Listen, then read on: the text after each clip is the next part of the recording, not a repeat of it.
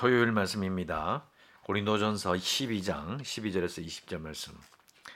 몸은 하나인데 많은 지체가 있고 몸이 지체가 많으나 한 몸임과 같이 그리스도도 그러하니라.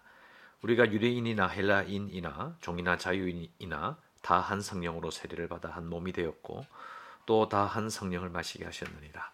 몸은 한 지체뿐만 아니요 여럿이니 만일 발이 이르되 나는 손이 아니니 몸에 붙지 아니하였다 할지라도 이로써 몸에 붙지 아니한 것이 아니요 또 귀가 이르되 나는 눈이 아니니 몸에 붙지 아니하였다 할지라도 이로써 몸에 붙지 아니한 것이 아니니 만일 온몸이 눈이면 듣는 곳이 어디며 온몸이 듣는 곳이면 냄새 맡는 곳은 어디냐.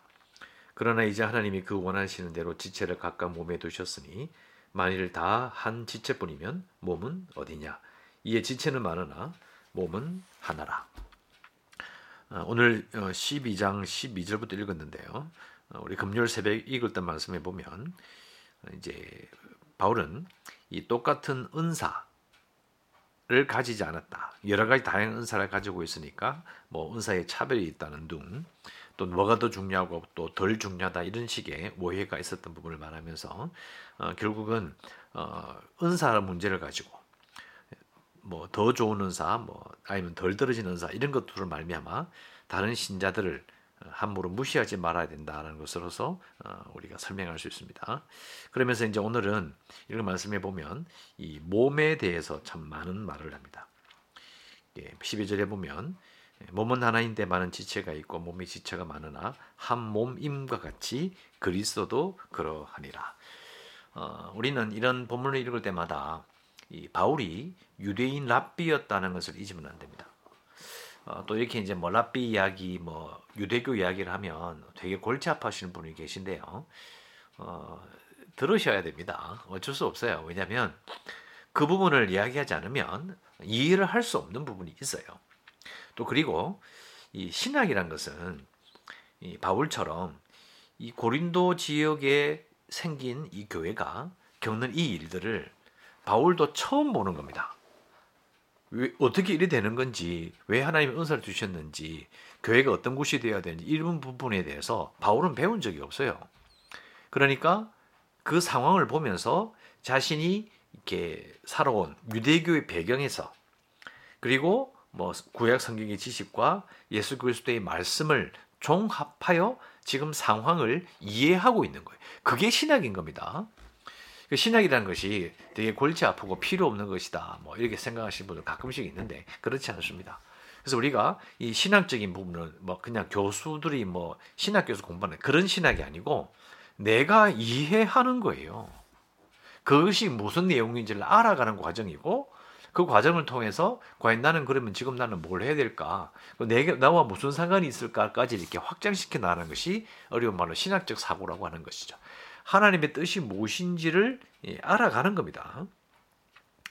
그래서 이제 이 고린도 교회를 바라보면서 나타나는 은사의 문제를 어떻게 교회를 바라보며 설명할까라고 하면서 지금 바울이 이렇게 말하는 단어가 몸이라는 단어인 거예요. 그 길을 제시하는 겁니다. 교회를 이해하고 설명하고 길을 제시하는 이 과정에 하나님께서 성령을 보내셔서 바울에게 역사하신다고 봐야 돼요. 이게 우리 믿음입니다. 깨우치는 은사가 있잖아요. 알게 하시는 분 역사가 있잖아요. 다시 말씀드립니다. 고린도 교회에서 일어나는 모든 일들은 바울이 처음 보는 겁니다. 듣도 보도 못한 일인 거예요. 그러니까 사람들도 고린도 교인들도 은사를 받았지만 그걸 어떻게 생각해야 될지 또 그리스도의 몸이라고 고백하고 우리가 쉽게 들어왔던 그리스도의 몸이란 그 말도 이 사람들은 모르는 사람들인 거예요. 우리는 이 모든 것을 어떻게 이해하고 어떻게 받아들이고 하나님의 뜻이 무엇인지를 발견해 나가는 그런 신학적인 역사를 통해서 우리는 그걸 배운 것이니까 우리는 이걸 너무 쉽게 생각해서는 안 되고 사실 영광스럽게 받아들여야 되는 부분이 있는 거예요. 그래서 바울은 유대교 랍비 입장에서 몸을 지금 말하고 있는 겁니다. 절대로 그런 배경 없이 말할 수가 없어요. 왜냐하면 바울은 부활한 것을 본 적이 없는데 그런 것은 없는 건데 아니면 훗날에 세상 마지막 날에 일어날 것인데 부활한 주님을 만났어요. 그러니까 바울의 입장에서는 부활한 그 몸을 보았고 그 몸을 새로운 몸을 가지고 계신 그분을 만났기 때문에 이 유대교의 사상에서 가장 중요한 부분, 몸이 어떤 의미를 가지는가? 결국은 하나님께서는 메시아를 통해서, 부활을 통해서 새로운 인간을 만드셨다라고 생각할 수밖에 없는 거예요. 그걸 자기가 직접 만나봤으니까요. 그래서 결국은 이 유대교가 가지고 있는 몸에 대한 사상에다가 예수 그리스도의 부활하신 육체를 만나게 된 그 경험을 통해서 몸을 통하여 지금 말하고 있는 거죠. 그게 결국은 새로운 교회, 듣도 보도 못한, 한 번도 겪어본 적이 없는 공동체를 바라보며 그 공동체가 한 번도 들어본 적이 없지만 자기가 만나본 그 새로운 몸을 가지신 예수 그리스도의 몸과 이렇게 대비가 되는 거죠. 대비라기보다는 그게 겹치는 겁니다. 교회가 왜 당연히 그리스도의 몸을 고백할 수밖에 없느냐? 그리스도의 몸을, 부활하신 그 몸을 한 번도 들어본 적이 없는 몸이고 아무도 생각지도 못한 하나님의 역사이기 때문에 지금 새로운 교회가 하나님께서 역사하시는 새로운 공동체, 새로운 그리스도의 몸이 되는 거예요. 쉽게 설명하면 그렇습니다. 좀 중간에 잘라버리고 도약하긴 했는데, 결국은 12절에 보시면은, 자, 몸은 하나인데 많은 지체가 있다. 몸의 지체가 많으나 한 몸인가 같이 그리스도도 그러하니라. 이라고 되어 있어요. 자, 그리스도라고 지금 우리는 말되어 있으니까 쉽게 넘어가는데, 사실은 예수니라 그래도 돼요. 그런데 바울은 희한하게 그리스도라고 표현해요. 우리 그리스도라는 말의 뜻을 아시죠? 메시야라는 말입니다. 그러니까 이스라엘의 즉 유대 사상에는요, 이제 메시아는 바로 왕이죠, 왕. 그래서 메시아가 이스라엘을 대표합니다. 대표하는 거예요. 그래서 결국은 그 메시아 안에서 이스라엘 전체를 다 품을 거다. 어린 말로 망라한다 하죠. 망라할 것이라는 믿음을 가지고 있어요.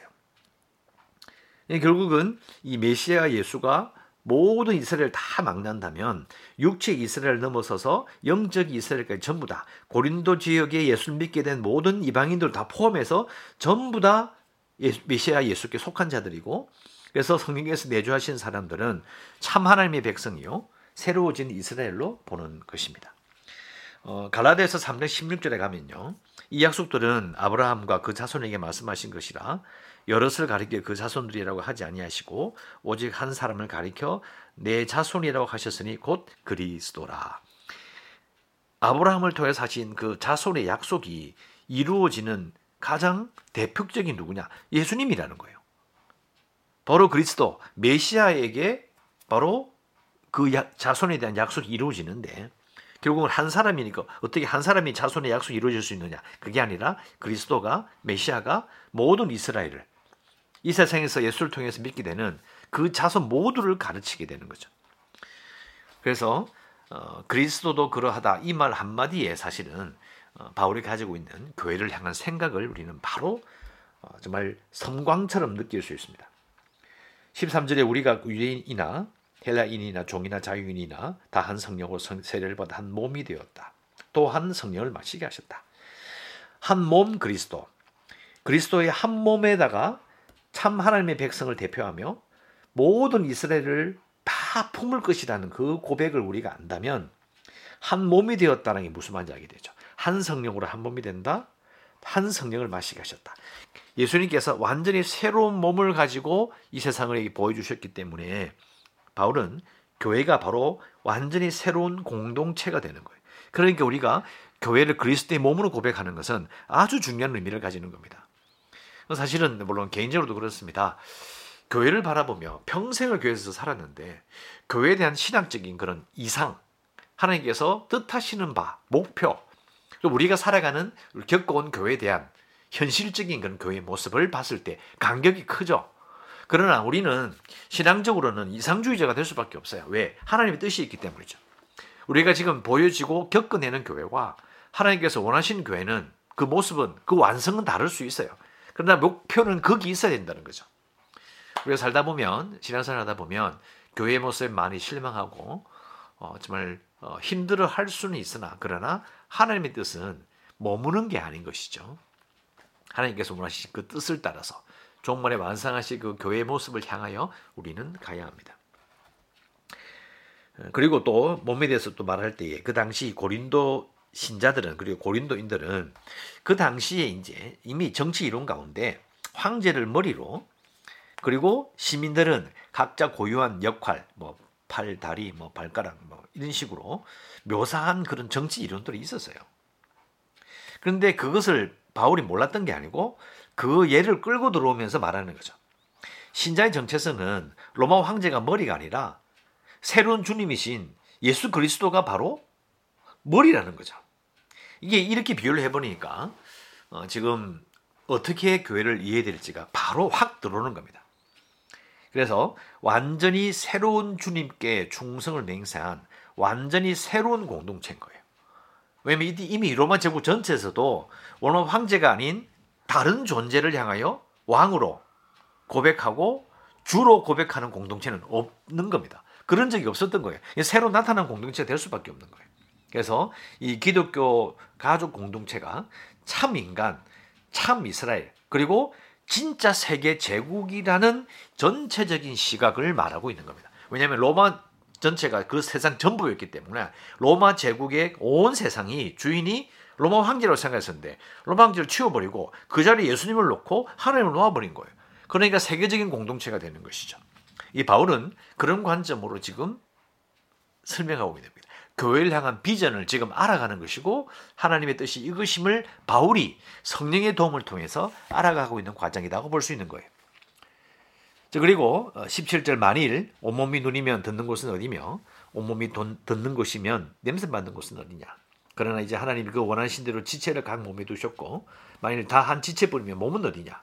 이제 지체는 많으나 몸은 하나이니라. 앞에 나왔던 성령의 은사와 능력이 다양하게 나타나지만 그것이 하나임을 그걸 통해서 교회에 유익을 끼치는 공동체의 유익을 위하여 주신 것처럼 한 성령이 모든 걸 행하는 모든 일들이 일어나게 된다는 것이죠.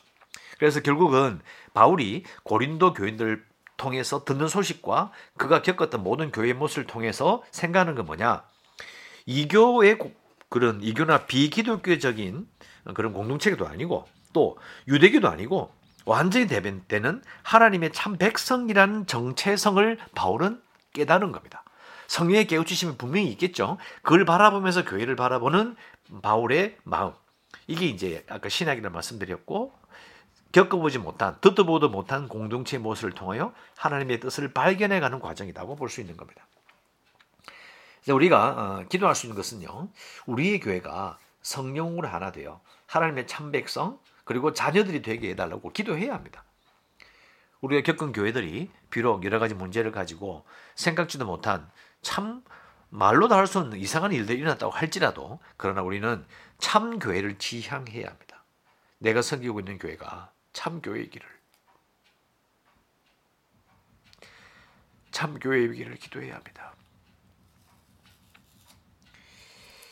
그리고 계속해서 우리 교회를 위해서 재개발과 코로나 극복을 위해서 연약한 성도들과 주일학교 아이들 또 선교지를 위해서 또 기도하시고 오늘도 토요일 하루 주일을 준비하며 그 은혜를 기다리는 여러분 되시기를 기도를 준비하는 여러분 되시기를 간절히 바랍니다. 기도하겠습니다. 하나님 바울이 고린도 교인을 통하여 고린도 교회 가운데 일어나는 일들을 통하여 하나님의 뜻이 무엇인지를 깨우치고 성령의 깨우치심을 따라서 정말 그 공동체가 어떤 곳인지 어떠한 일이 일어나야 하는지 또 그 사람들은 누군지 교인들은 누군지 신자들은 누군지를 이렇게 알아가는 과정을 우리가 읽고 있습니다. 하나님 저희들이 정말 우리 교회가 성령으로 하나 되어 하나님의 참 백성으로 하나님 자녀들이 되게 하여 주시기를 원합니다.